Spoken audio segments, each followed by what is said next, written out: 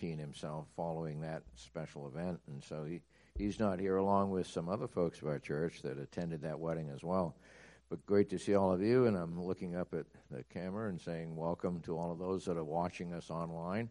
Great to see you on this brisk, chilly morning. So Devin Farley is our worship leader, as many of you know, and today is his last Sunday as a member of Seacoast Community Church, and we'll be acknowledging that later on in the service. However, filling in for the pastor during the time of sharing God's Word, we have Robert Moore with us, and I'll be sharing more about Robert shortly. So we have something to look forward to today. I have only one major special announcement, and it's included in a insert in your bulletin. And in that insert, it talks about Children's Sunday School. Praise the Lord, we're able to consider doing that, and it's going to be done via Zoom.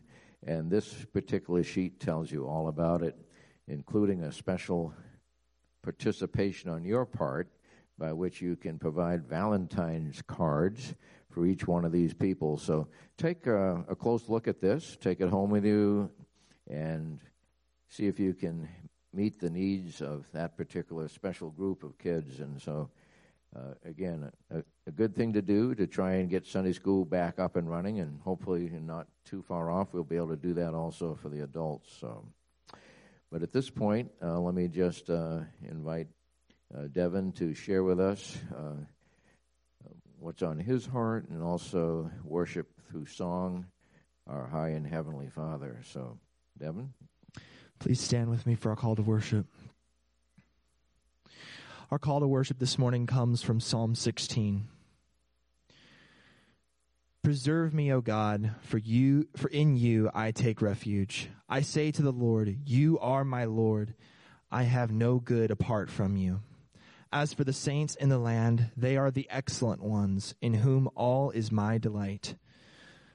The sorrows of those who run after another god shall multiply. Their drink offerings of blood I will not pour out, or take their names on my lips. The Lord is my chosen portion and my cup. You hold my lot. The lines have fallen for me in pleasant places. Indeed, I have a beautiful inheritance. I bless the Lord who gives me counsel. In the night also my heart instructs me. I have set the Lord always before me, because he is at my right hand. I shall not be shaken. Therefore my heart is glad, and my whole being rejoices. My flesh also dwells secure. For you will not abandon my soul to Sheol, or let your Holy One see corruption. You make known to me the path of life. In your presence there is fullness of joy. At your right hand are pleasures forevermore. As we gather to worship this morning, that prayer is a prayer for you as my family over this past year. As I go out, I pray that over you, but I also pray that for myself as well. And know that the Lord is my portion, as it is yours as well. And so, as we sing this next song this morning, just reflecting the fact that the Lord is our portion, and he can be our portion because of what Christ has done on the cross.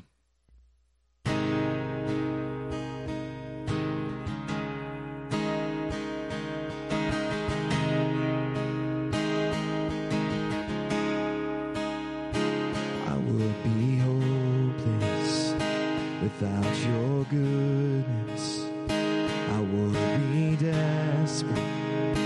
Without your love, slave to the darkness.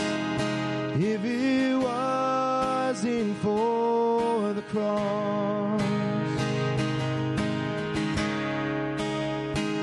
you have won me with your kindness. Chase me down when I was lost. Where would I be if it wasn't for the cross? And hallelujah, thank you, Jesus. I was a prince prisoner. Now I'm not. With your blood you bought my freedom, and hallelujah for the cross. All my shame was met with mercy. Now your mercy will be my song, and all the glory, oh the power of the cross. And hallelujah, thank you Jesus. I was a prisoner, and now I'm not. With your blood you bought my freedom, and hallelujah for the cross. By your stripes I'm healed, by your death I live. The power of sin is overcome, it is finished, it is done. By your stripes I'm healed, by your death I live. The power of sin is overcome, it is finished, it is done. By your stripes I'm healed, by your death I live. The power of sin is overcome, it is finished, hallelujah. Thank you Jesus. I was a prisoner, but now I'm not. With your blood you bought my freedom, and hallelujah for the cross.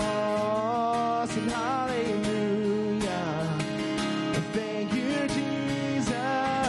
I was a prisoner, and now I'm not. With your blood you bought my freedom, and hallelujah for the cross.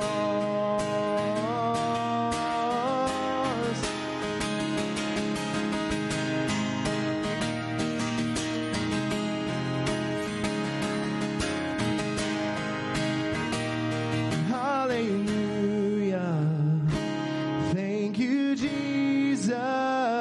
I was a prisoner, but now I'm not. With your blood you bought my freedom, and hallelujah for the cross. By your stripes, by your stripes I'm healed, by your death I live. The power of sin is overcome, it is finished, it is done. And by your stripes I'm healed, by your death I live. The power of sin is overcome, it is finished, it is done. And by your stripes I'm healed, by your death I live. The power of sin is overcome, it is finished, it is done. By your stripes I'm healed, by your death I live. The power of sin is overcome, it is finished, hallelujah. Thank you, Jesus. I was a prisoner, but now I'm not. With your blood you bought my freedom, and hallelujah for the cross.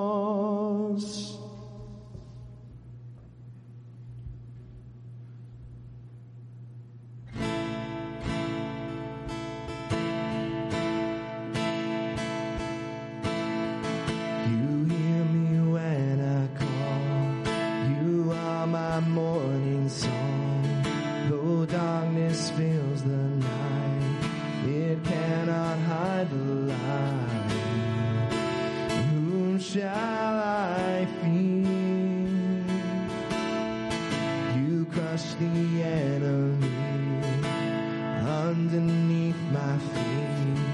You are my sword and shield, though troubles linger still. Whom shall I fear? I know who goes before me. I know who stands behind. The God of angel armies is always by my side. The one who reigns forever, he is a friend of mine. The God of angel armies is always by my side.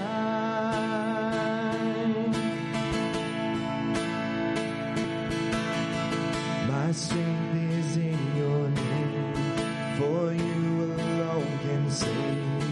You will deliver me.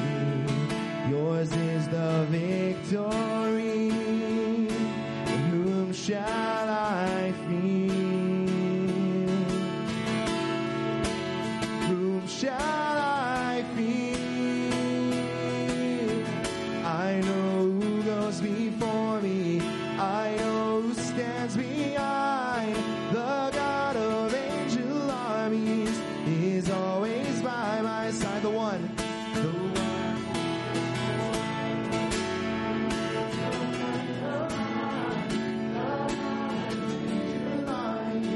Is always by my side.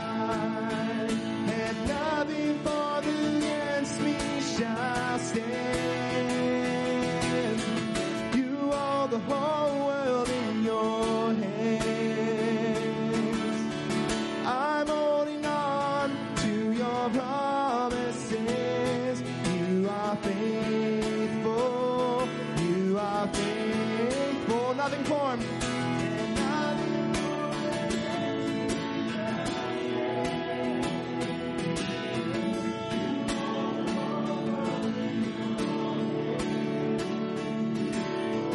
I'm holding on to your promises. You are faithful. You are faithful. You are faithful.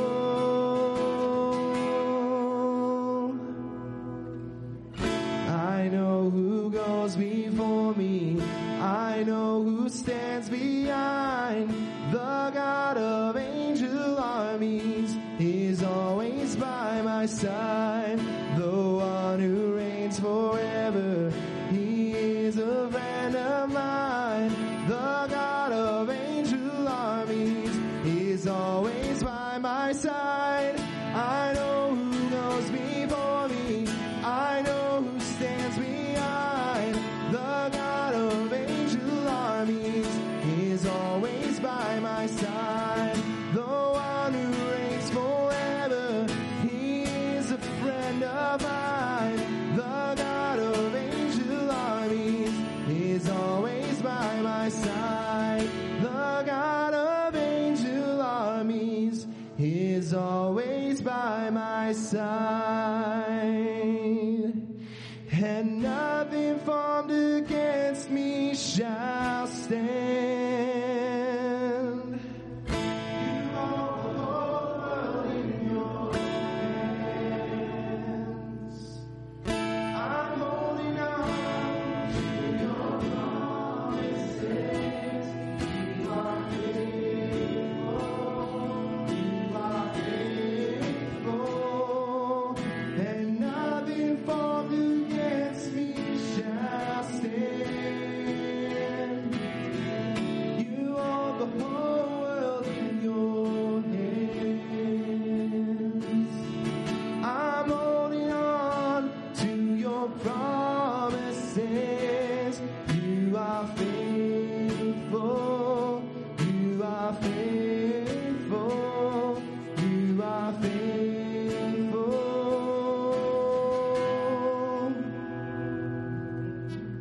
And I know who goes before me. I know who stands behind. The God of angel armies is always by my side. The one who reigns forever, he is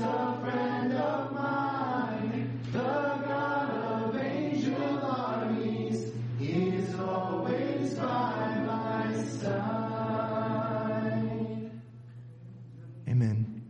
Give me 1 second to get to the piano.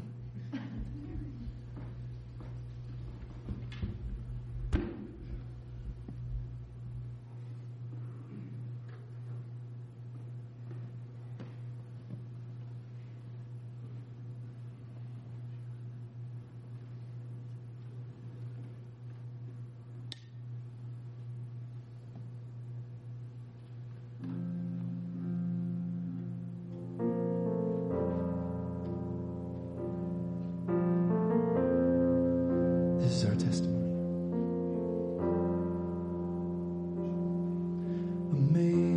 Amazing grace, how sweet the sound that saved a wretch like me. I once was lost, but now am found. Was blind, but now I see. 'Twas grace that taught my heart to fear, and grace my fears relieved. Now precious did that grace appear, the hour I first believed. My chains are gone, I've been set free. My God, my Savior, His ransom me. And like a flood, His mercy reigns. Unending love, amazing grace. The Lord has promised good to me. His word my hope secures. He will my shield and portion be, as long as life endures. My chains are gone, I've been set free. My God, my Savior, His ransom me. And like a flood, His mercy reigns. Unending love, amazing grace. My chains are gone, I've been set free. My God, my Savior, His ransom me. And like a flood, His mercy reigns. Unending love, amazing grace.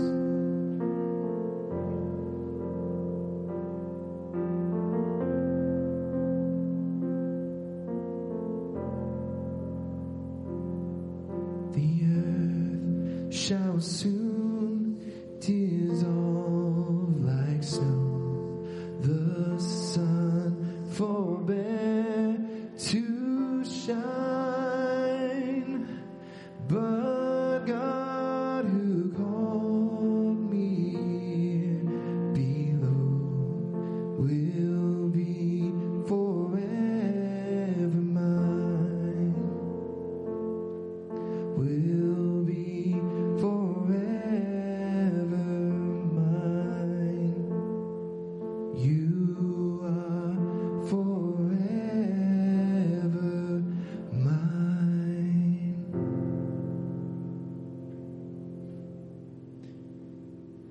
You may be seated.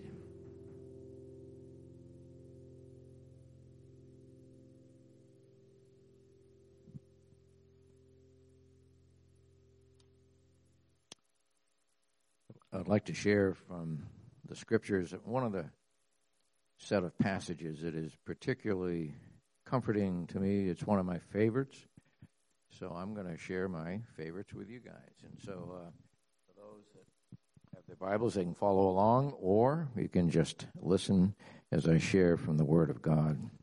Colossians chapter 3 begins with that famous word, therefore. Whenever you see the word therefore, you got to say what preceded it. Why is that word therefore? And so without telling you what preceded it, let me share with you what follows. Therefore, as God's chosen people,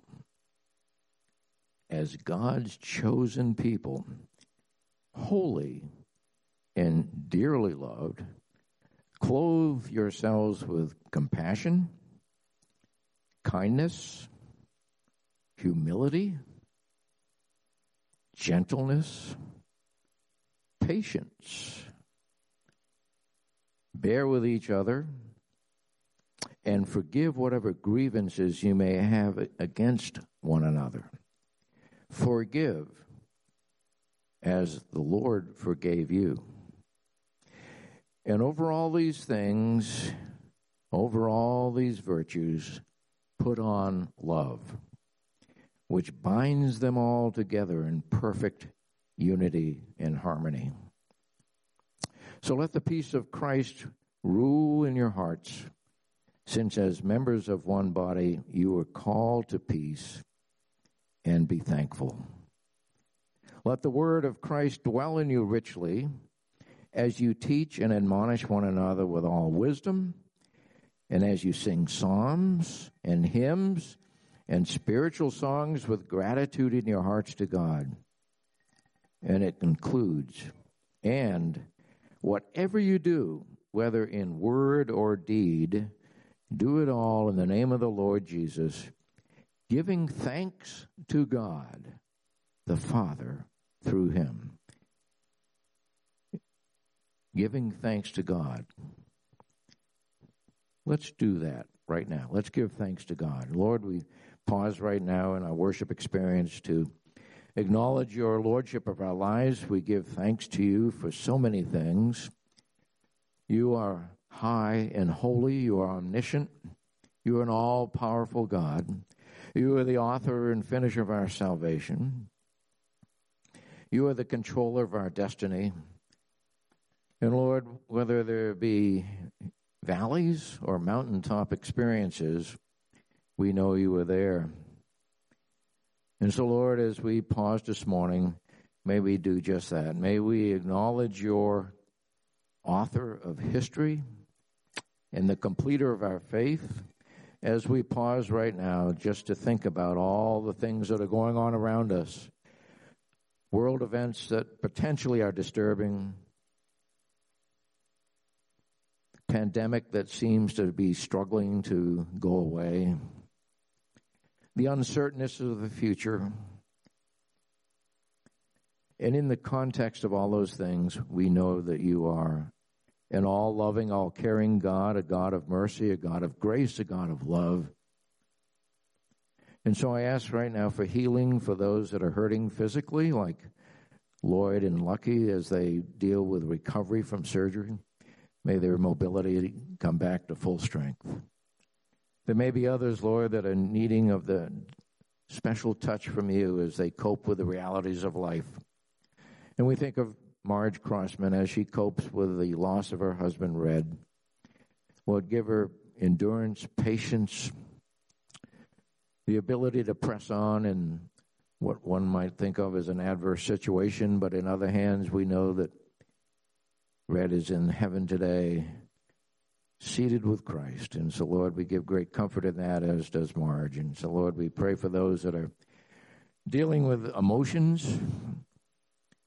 And may you, Lord, invade their soul and give them a sense of peace, the kind of peace that not everybody fully comprehends.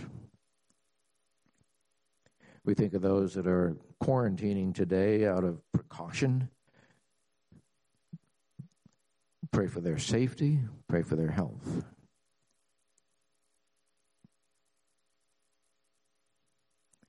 Lord, we thank you for being our personal Lord and personal Savior. May all the prayer needs of our church family fall richly on your lap. We know that you sit at the right hand of God interceding on our behalf, and you even pray those prayers for us that we don't even know how to verbalize, and sometimes it's tough to even share. But you are omniscient and know all of our needs. And so, Lord, we ask your divine intervention of each person's life. So, Lord, bless our worship experience here today as we try to do our best to focus on you and bring glory to you, because that is one of the purposes of our life, is to bring glory to you. And we ask all of these things in the precious name of Jesus. Amen. I'm going to invite Devin to join me here in front of the podium. I'm going to ask him to kneel because he's taller than I am. And if it was in other times, I would invite the deacons and elders to come up and lay hands on him, but I'm going to do that for you so we don't have to violate any protocols. However, after the worship is over, you can do anything to Devin you want. So, but at this point right now, let's just go to the Lord in prayer. Lord, I thank you for Devin, for his commitment to the ministries of the Word of God. I thank you for his giftedness in singing and playing multiple instruments. And Lord, as I think back on his past year with us, I see a journey that is still taking shape. And as he leaves Maine to go back to Kentucky, may he endeavor to pursue those things that are a match with his calling. And so we don't know what that is, but we certainly can pray for it. So Lord, I thank you for Devin's heart for the Lord. I thank you for his leading us in worship this past year. But most of all, Lord, I pray for his future, that he charts a course that will be consistent with being a child of God. And Lord, whatever he faces, may he do so with joy, fully aware that God is in control of his destiny, his life, his future. And so I symbolically say to Devin, press on for the higher calling. I thank you for being a part of our family, and know that you've made an impact on our future. In Jesus' precious name I pray. Amen. Okay. Devin is heading back to Kentucky, bluegrass country, leaving New Hampshire, where it's brown grass country. And so I wish you well. Do you want to say anything to the folks? Okay. All right, you're good. All right, you certainly are. Yeah. Okay. Yeah. All right.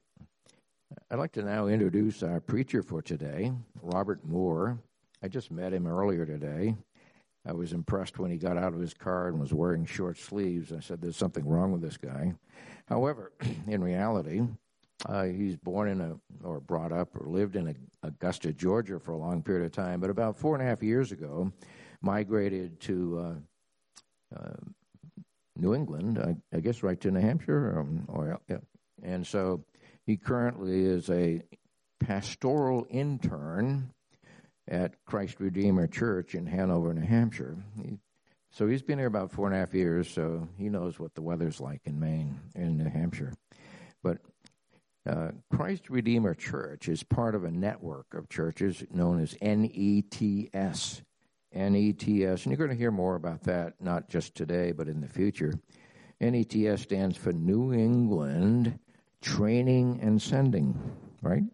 And so think about that. New England Training and Sending. And that particular organization, NETS as it's called, is heavily involved in church planting and revitalization of churches in New England. So great pleasure to invite Robert to the podium, and I will make room for his Bible by taking mine off. So, Robert, come and share what's on your heart.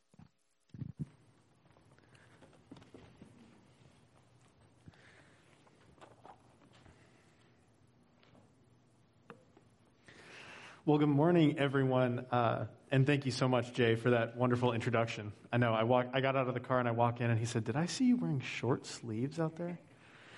And like he said, I'm originally from Georgia, and my whole life growing up, I was determined to get somewhere that was finally colder, so I'm very happy with the weather. And I really do want to thank you all for having me this morning. I know that Ademi is just such a great guy, and I wish that I'd been able to get to meet him in person. But yeah, I'm just really thankful for the opportunity to speak with you all today, and I hope you'll hear the word, and you'll hear the Holy Spirit speaking through that. And so at our church up in Hanover, New Hampshire, we went through a sermon series on knowing God this past fall. And specifically, we've been focused on understanding God and specifically his various attributes. We've also been working through J.I. Packer's book, also called Knowing God, in conjunction with the sermon series, and we talked about things like God's majesty, his faithfulness, his wisdom, his love, and many of his other qualities.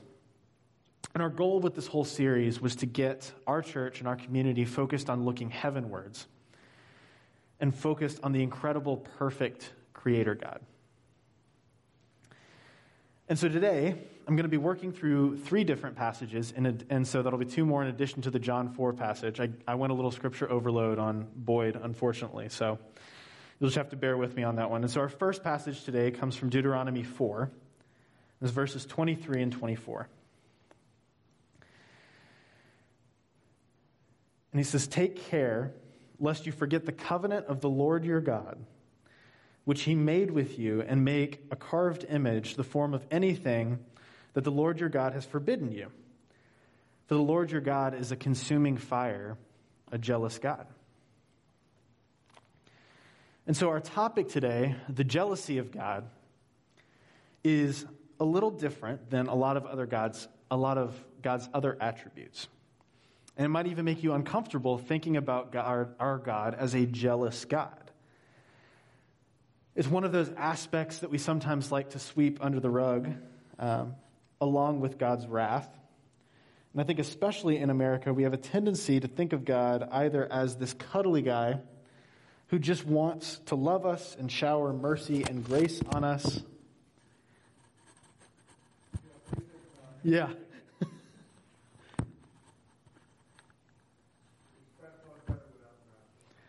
There you go. And so we either like to think of him as this cuddly guy who just wants to shower us with love and grace and mercy, or as this righteous, avenging God who is always on our side and never our opponents. We're okay with God being loving and merciful towards us, and we're more than happy for God to be just and exacting against our enemies. But jealous? Really? I don't think anyone would want to run out in the streets proclaiming the name of a God who calls himself jealous. I mean, can you imagine looking out your window one morning and seeing someone running past calling out, "Praise the jealous God, praise the jealous God"? The whole picture seems almost ridiculous. And yet, Deuteronomy here shows us that God is indeed a consuming fire, a jealous God. And if you notice, the title of my sermon is "The Jealous Husband, God's Loving Jealousy." And you may hear that title and ask yourself, what does he mean by loving jealousy? Can someone's jealousy actually be loving? Isn't it inherently selfish to be jealous? Why would he apply something as vulgar and sinful as human jealousy to God? And I think you're right to ask these questions. There's not a lot of debate on whether jealousy is a good thing. There's not a lot of people clamoring for jealousy's goodness. But I think there are at least 2 flaws in how we tend to think about jealousy. And so today I want to expose those 2 flaws, and then I want to look at the facts about God's jealousy before ending by looking at the freedom God's jealousy actually gives us. Flaw, fact, freedom. And so I just told you that there are very few people who would say jealousy is a good thing. So if this is true, then what could be the flaw in how we're thinking about this? And so I believe that when we think of jealousy in general, we assume it's always a bad thing. And thus, when we think of God's jealousy, we tend to think that a jealous God couldn't possibly be good. But all of God's other attributes, his love, his patience, his kindness, his faithfulness, etc., all of them emphasize his goodness and compassion towards his people. And so if this is true, if God truly is compassionate and good, then his jealousy must also factor into this dynamic somehow. And I think part of why we struggle to see God's jealousy as a good thing is that our human jealousy in most situations is selfish and vindictive. J.I. Packer, in that book I mentioned earlier, Knowing God, describes our jealousy as vicious. And a quote from his chapter on God's jealousy says it this way. He says that vicious jealousy is an expression of the attitude, I want what you've got and I hate you because I haven't got it. But notice there are two components to his definition. First, he says it's about wanting what you don't have, but it only becomes vicious when that desire turns into hatred for someone who has what you don't. And it's that hatred component of our jealousy that leads to how we normally see jealousy portrayed. But what is our jealousy directed towards, you may ask? And that can be an object or some other tangible thing, like a toy or a game or a house or a car. But our jealousy can go far beyond just wanting stuff to wanting things that have a much larger, long-lasting impact. I mean, think about your job. It's painful. It's painful enough to watch someone get the job that you want, but it's even more painful to watch someone get the job you want if you think you're more qualified. And there's that little part of you that will continue to tell you that you deserved it more. And that's what makes us jealous. But I think that the one area where our vicious jealousy is more common than any other is in our relationships. And now I know I'm guilty of having been in a relationship and felt jealous because the girl that I was spending time with was hanging out with a past significant other or even just someone else who I felt threatened by. And that jealousy, if it's allowed to continue to feed on our emotions, can lead to controlling behavior and even abuse. We've seen the consequences of vicious jealousy destroying the lives of so many people. And I would hazard to guess that almost all of us here have felt jealousy's corrupting touch in our lives or in the lives of loved ones. And this is true the world over, so this is why it is almost universally despised. However, before some of us start thinking that we don't struggle with jealousy, I think it's important to point out that while too much selfish, vicious jealousy is toxic, a lack of good jealousy can be just as poisonous to our relationships. Remember, there are two components to our definition of jealousy. Wanting what you don't have can be a good thing. This is what gives us our desire to improve things in our lives, whether that be our health, our work, our relationships. And if you lack this crucial component, if you refuse to stretch yourself to go beyond what you already possess and feel like you have, it can lead to passivity. And passivity is hated almost as much as jealousy.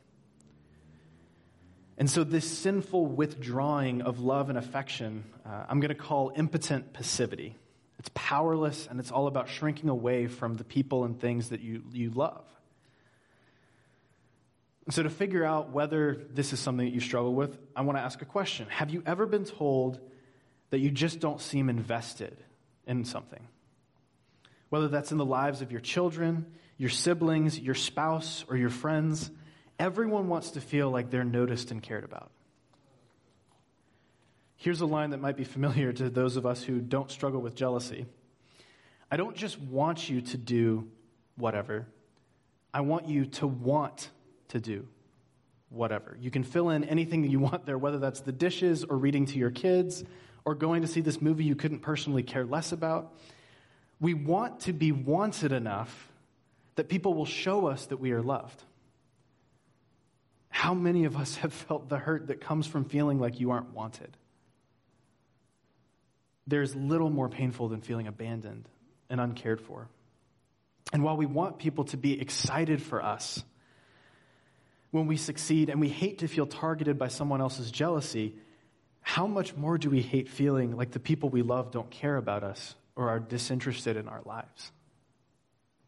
A lack of jealousy, of wanting the affections of another person, can lead us to isolation and can hurt those we truly care about just as much as vicious jealousy can. And so if you feel like jealousy isn't your problem and this kind of thing hits a little closer to home, then to you I would say you aren't nearly jealous enough. And if this is leading you to feel confused because you might be raising your mental hand for both having too much jealousy and not enough, then I say welcome to the club, because I think most of us struggle with having the right amount of jealousy all the time.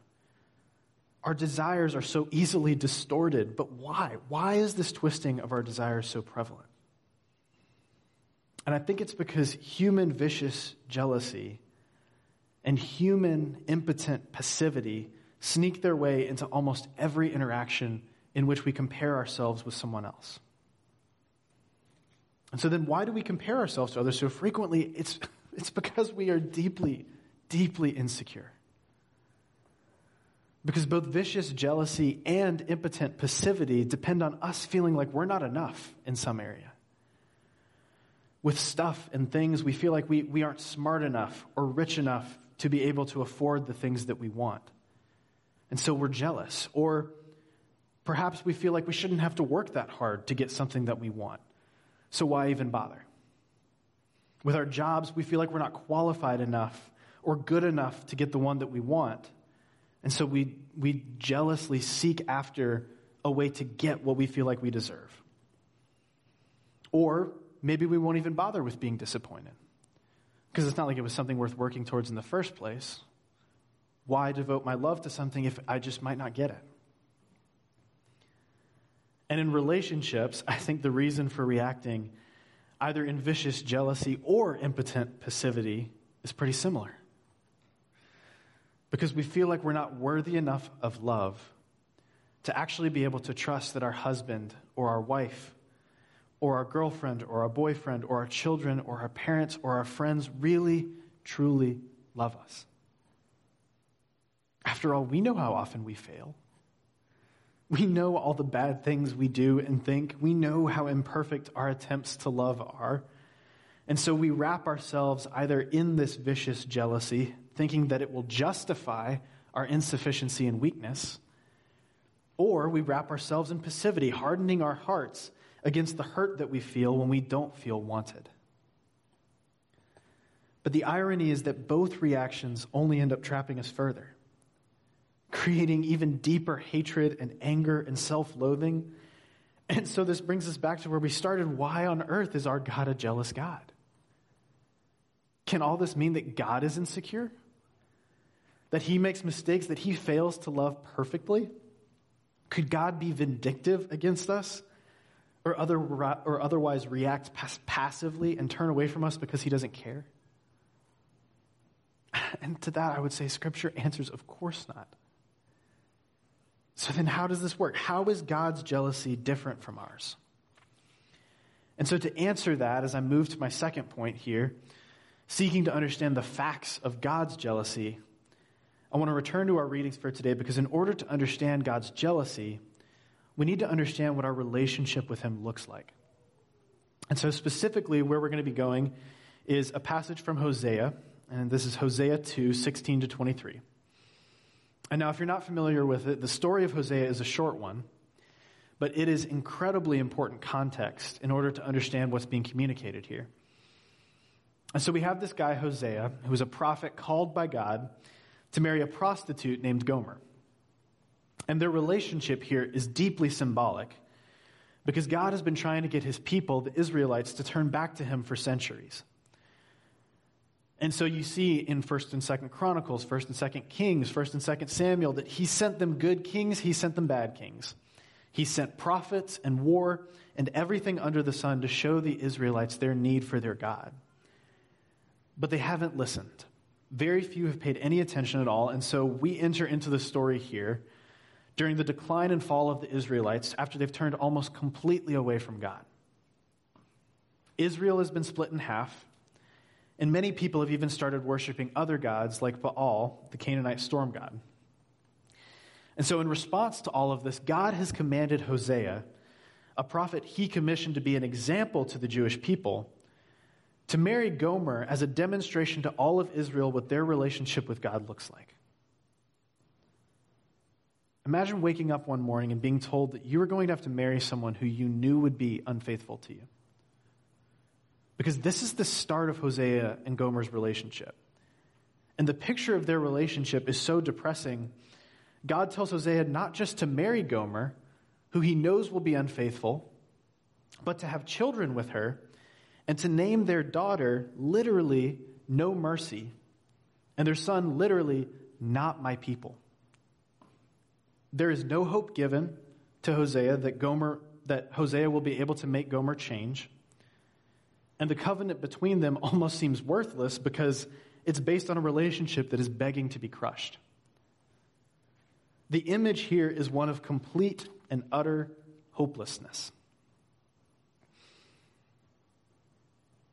Again, no promise here has been given that somehow by marrying Gomer, Hosea will be able to change her. No, she's going to continue living as a prostitute while they're married. But then after God reveals that this hopeless relationship is what Hosea will be entering into, God gives Hosea knowledge of something else that is going to come to pass. And this is where our passage today comes into play. So Hosea 2, 16 to 23. And in that day, declares the Lord, you will call me my husband, and no longer will you call me my Baal, for I will remove the names of the Baals from her mouth, and they shall be remembered by name no more. And I will make for them a covenant on that day with the beasts of the field, the birds of the heavens, and the creeping things of the ground, and I will abolish the bow, the sword, and war from the land, and I will make you lie down in safety. And I will betroth you to me forever. I will betroth you to me in righteousness and in justice, in steadfast love and in mercy. I will betroth you to me in faithfulness, and you shall know the Lord. And in that day I will answer, declares the Lord. I will answer the heavens, and they shall answer the earth, and the earth shall answer the grain, the wine, and the oil, and they shall answer Jezreel. And I will sow her for myself in the land, and I will have mercy on no mercy. And I will say to not my people, you are my people. And he shall say, you are my God. Here we see God promising that he will take the names of other gods, other Baals, from the mouths of his people.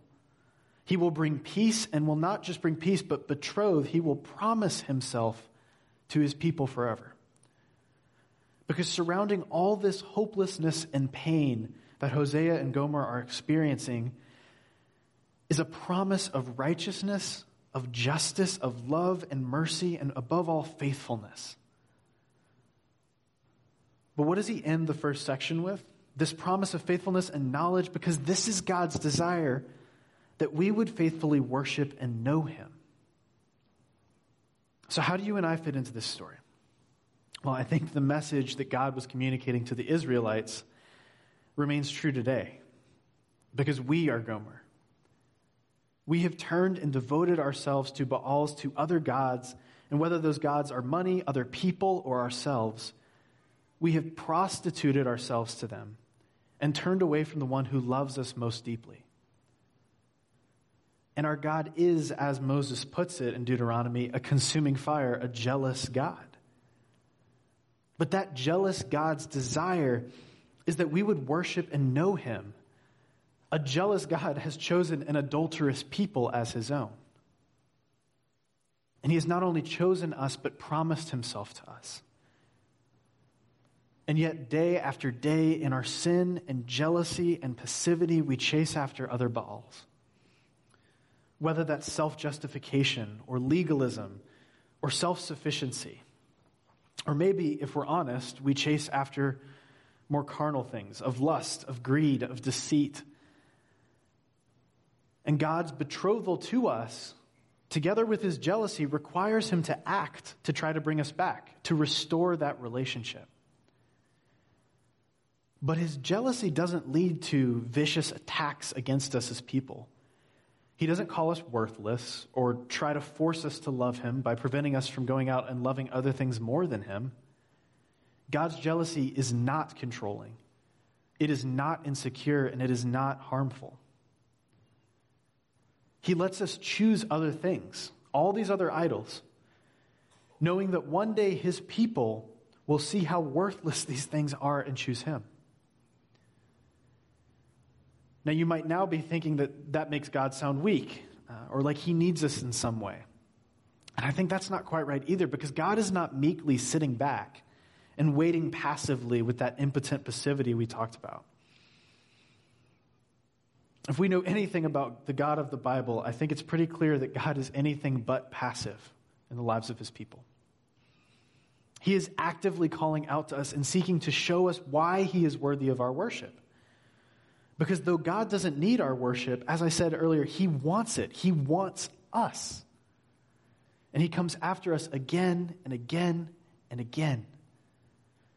The whole narrative of the Bible is a testimony to God's goodness and faithfulness to his people, to his bride, despite our repeated attempts to run away. And yet this begs the question, why? Why would a God who doesn't need us waste his time chasing after people who will only continue to run away? Well, J.I. Packer goes on in that quote I brought up earlier about what our vicious jealousy looks like, and he explains how God's jealousy is of a different kind than our vicious jealousy. It's perhaps better to describe God's jealousy as zeal to protect a love relationship or to avenge it when broken. He describes it as an aspect of his covenant love for his own people. When God gave his first commandment, that we should have no other gods before him, that wasn't because God needed something from us.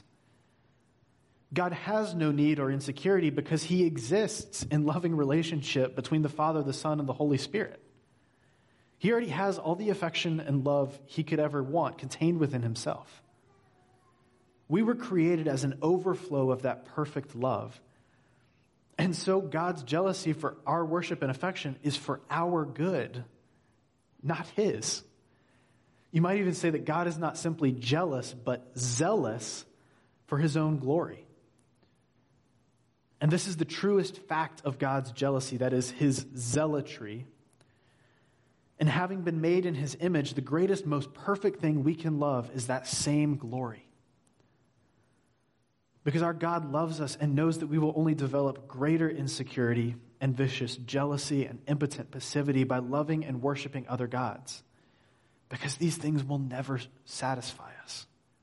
We were made for so much more. And so whether we tend to want what others have or reject what they have in a fit of self-protection, whether we have far too much jealousy or not nearly enough, God's jealousy is perfectly balanced between pursuit and patience.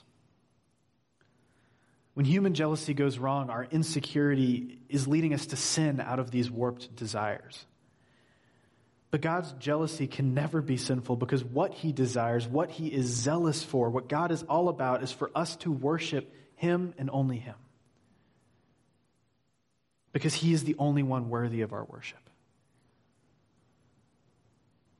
I love this passage from Hosea because it beautifully foretells God's plan for redemption, for bringing mercy where there was none to be found, and for accepting and welcoming those who never expected to be anything other than outsiders. But even the Hosea-Gomer dynamic isn't a perfect representation. Because I guarantee that Hosea and Gomer had a wealth of insecurity that came up in their relationship. If they didn't, then they would have already had all this figured out. Even Hosea was not perfect or even close enough to that to be good enough for Gomer. They both ultimately needed to find their worth and value in God. And God himself may be jealous for his glory, for our worship, and to see a love relationship restored, but you and I know that jealousy can be rightly motivated, yet still be acted on in a twisted way. When someone you love hurts you, you might rightly desire to see that relationship restored. But there are good and bad ways to handle that desire. And I think we know what it looks like when someone is jealous and they act jealously, and rightly. And I think what it looks like is two things. First, it is letting yourself be hurt when someone does something that betrays trust in a relationship. Because that part is about accepting the fact that you do indeed love this other person. And so betrayal hurts. If you don't feel pain when someone you love betrays your trust, then you're protecting yourself and preventing yourself from experiencing that sense of love. But the second part of good jealousy requires that even when we're hurting, we continue to move towards the other person. Now, there's two caveats to this. The first is that moving towards the other person does not mean ignoring hurt and pretending like everything is normal. And the second is that if you're concerned about what moving towards someone really looks like in action, then you're in luck. Because now, as we move to the New Testament, you will see what it looks like for the jealous or zealous God going after one of his own people. And I hope you'll see that he offers something greater than purely human love. He offers us freedom from the trappings of our own insecure, sinful, jealous, passive hearts. And so our final passage today comes from the Gospel of John in chapter 4. And I've printed as much, or asked as much to go up there as I could. But I would encourage you to turn there in your Bibles and see it for yourself. If I can find it. And so, this is John 4, 7-26. Now a woman from Samaria came to draw water. And Jesus said to her, "Give me a drink." For his disciples had gone away into the city to buy food. And the Samaritan woman said to him, "How is it that you, a Jew, ask for a drink from me, a woman of Samaria? For Jews have no dealings with Samaritans." And Jesus answered her, "If you knew the gift of God and who it is that is saying to you, 'Give me a drink,' you would have asked him and he would have given you living water." The woman said to him, "Sir, you have nothing to draw water with, and the well is deep. Where do you get that living water? Are you greater than our father Jacob? He gave us the well and drank from it himself, as did his sons and his livestock." And Jesus said to her, "Everyone who drinks of this water will be thirsty again. But whoever drinks of the water that I will give him will never be thirsty again. The water that I will give him will become in him a spring of water welling up to eternal life." And the woman said to him, "Sir, give me this water so that I will not be thirsty or have to come here to draw water." And so Jesus said to her, "Go call your husband and come here." The woman answered him, "I have no husband." And Jesus said to her, "You were right in saying, 'I have no husband,' for you have had 5 husbands. And the one you have now is not your husband. What you've said is true." And the woman said to him, "Sir, I perceive that you are a prophet." Understatement of the year. "Our fathers worshipped on this mountain, but you say that in Jerusalem is the place where people ought to worship." And Jesus said to her, "Woman, believe me, the hour is coming when neither on this mountain nor in Jerusalem will you worship the Father. You worship what you do not know. We worship what we know, for salvation is from the Jews, but that hour is coming and is now here when the true worshipers will worship the Father in spirit and truth. For the Father is seeking such people to worship him. God is spirit, and those who worship him must worship in spirit and truth." The woman said to him, "I know that Messiah is coming, he who is called Christ. And when he comes, he will tell us all things." Jesus said to her, "I who speak to you am he." Now, at first glance, you might be confused. Where's the anger, the aggression that I'd expect to see from a jealous person? Jesus seems to be all about gentleness and keeps talking about worship. So what's going on here? Well, I think that there are 2 things that are driving Jesus' words and actions. And those are gentleness and a desire for this woman to know him. Because this is what God's loving jealousy looks like in action. And this is a small part of the promise God made in Hosea being fulfilled right in front of us. Because here we have a woman who was well known in her town to have many husbands, and Jesus knows all this from the moment he meets her. But he doesn't open with that knowledge. No, he offers her, as Jesus tends to do, something confusing, but that he promises will satisfy her in a way water from a well never can. And as most people talking to Jesus seem to do, she misinterprets what he's saying in a way that makes sense if he were just the same as her. Oh, this guy must have some magical water that will make it so I don't have to walk out of town to this dang well every day. She's got this weird Jewish guy who she shouldn't be talking to all figured out. And it's in that moment where she's most convinced that she knows exactly what's going on, that Jesus speaks into her greatest insecurity and weakness. And why does he do this? Again, it's because he needs her to see that he knows her intimately. Jesus reveals his knowledge of her sin and betrayal of the loving covenant between God's people and God himself. But as he acknowledges the sin done against him, he doesn't reject her, but instead moves towards her. And just like you and me, when people call attention to our shame, she doesn't like this. She recoils initially, and she deflects. In his book, Desiring God, John Piper points out how this woman seems to deflect Jesus' direction of attention to her sin with this question about where to worship. It's as if she's saying, no, I don't want to go there. That part of me is ugly. Let's talk about something else. We do this all the time. We get scared when someone notices how trapped we are in our own sin, and so we deflect, or we lash out, or we act like we don't care, anything to keep from having to recognize our impotence to escape from our insecurity. And Jesus goes with her deflection at first, using it to point to what this woman really needs, her freedom. Jesus is jealous for her worship, and he wants her to know who he is, because he knows that who he is exactly what she needs. Jesus was zealous for her to know him, and he wanted her affections not because he needed anything. Okay, maybe he was thirsty. But he did this because he knew this woman was an outcast and likely the subject of a great amount of human vicious jealousy. Maybe she herself was jealous. Or maybe she had hardened herself into passivity in her situation because she couldn't see a way out. But in his perfect love and lack of insecurity, Jesus is able to step towards this woman's need and hurt and honestly help her see that the lifestyle she's living is not the lifestyle he intended for her. While he's also doing this, he's showing her that his love is not conditional on her perfection. Jesus reveals that he is what she has been waiting for, what we have all been waiting for in this passage, the Messiah. This is what we all desire most deeply, to see and feel the love of a God who doesn't need us, yet wants us. This is where freedom from our own weakness and sinfulness and insecurity is found in the loving jealousy of the church's jealous husband. God's zealous love for his people is jealous in that it wants what it does not have, our worship.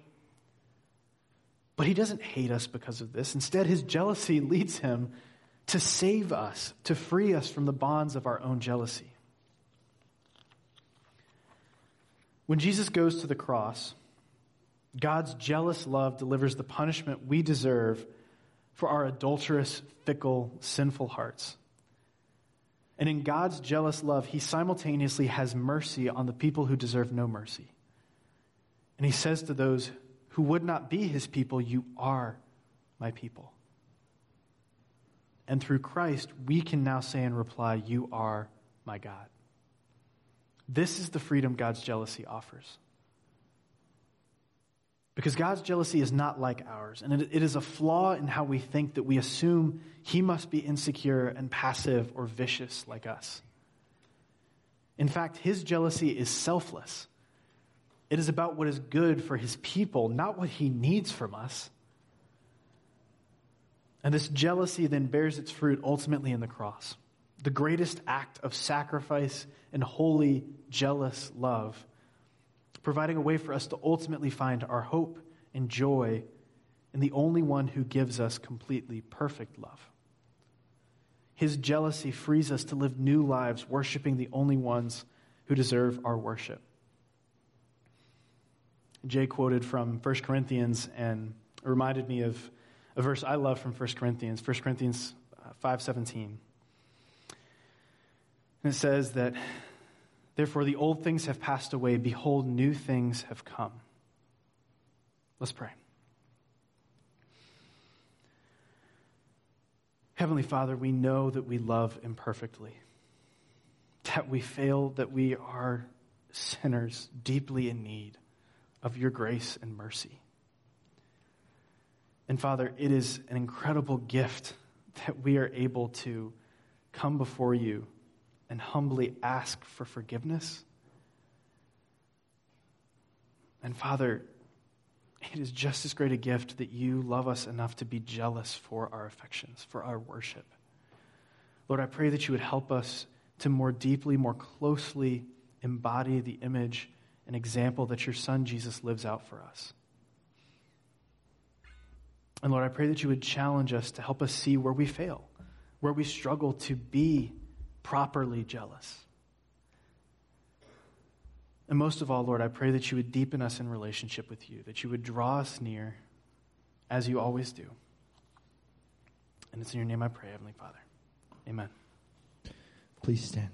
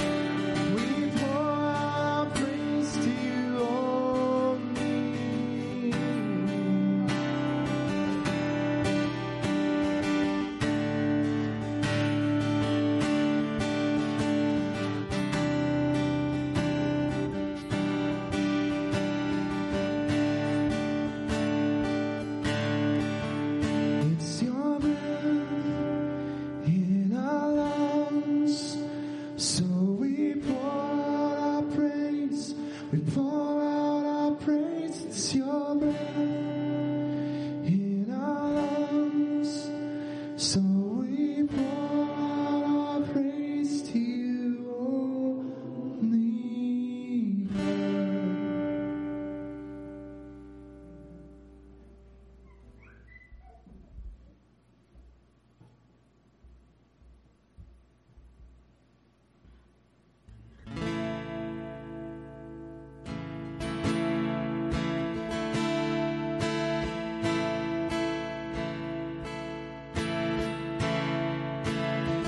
I cast my mind to Calvary, where Jesus bled and died for me. I see his wounds, his hands, his feet, my Savior on that cursed tree.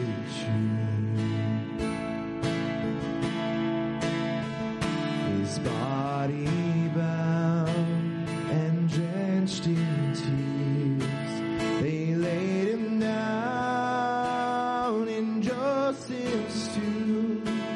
The entrance sealed by every stone, Messiah stood and all alone. No, praise the name of the Lord our God. Oh, praise his name forevermore. For endless days we will sing your praise. Oh Lord our God.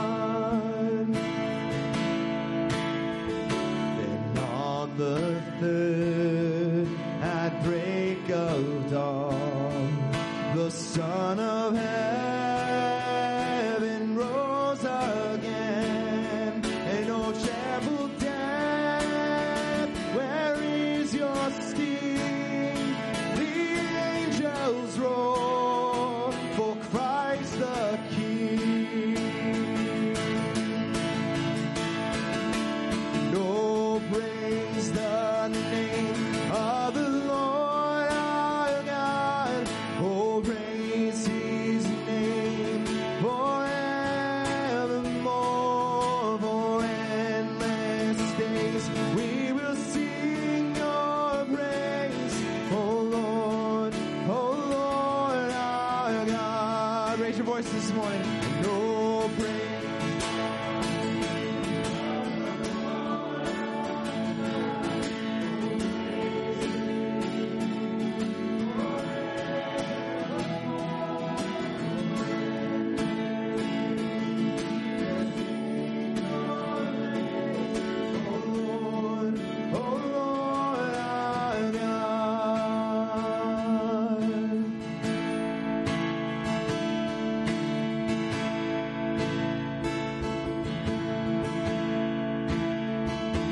Shall return in robes of white. The blazing sun shall pierce the night, and I will rise among the saints, my gaze transfixed on Jesus' face.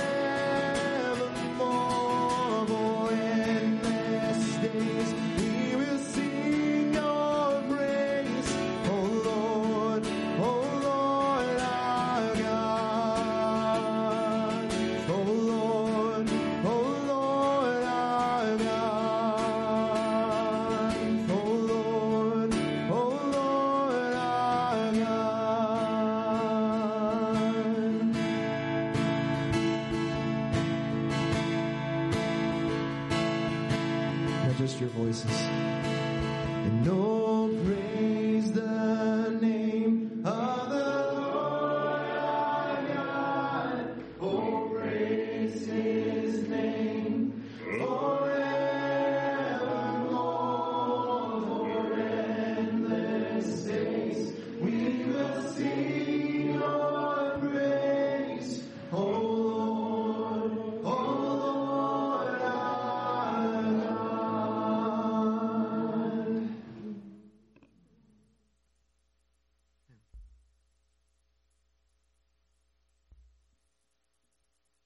Amen. And as we come to our time of benediction,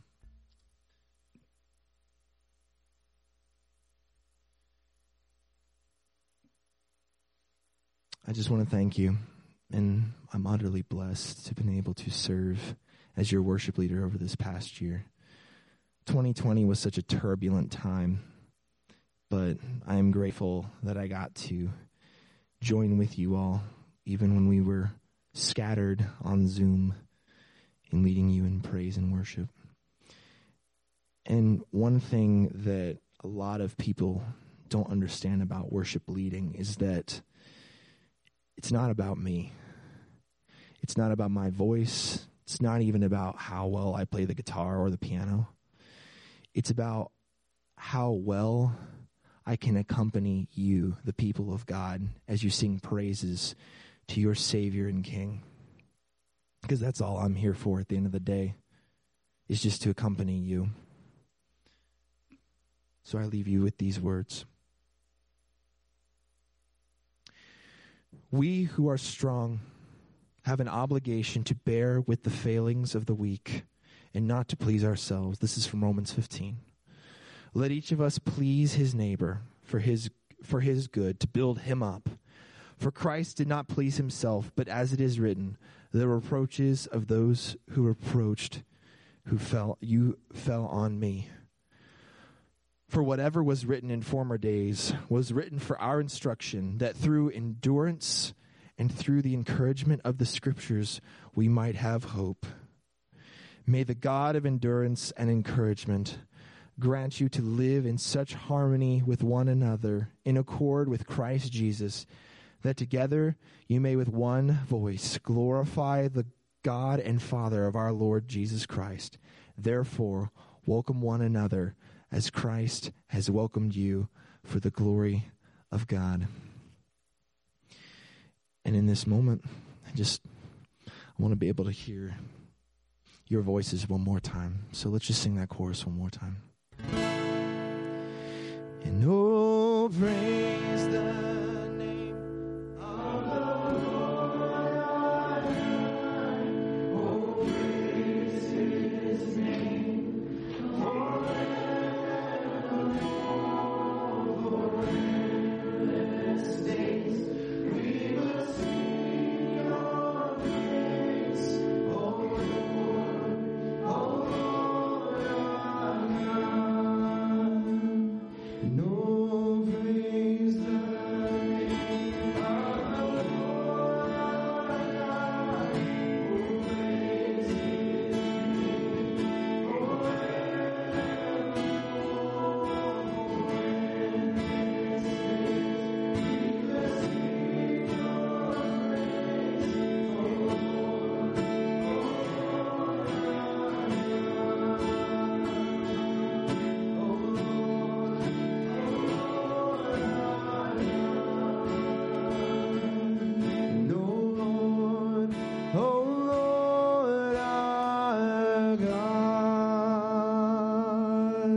Amen. He is our God, the God and Father of us all. Brothers and sisters, go in peace. And this is not goodbye for me, because in the Christian life, there's no such thing as goodbye to the family of God. It's just, see you later. So long.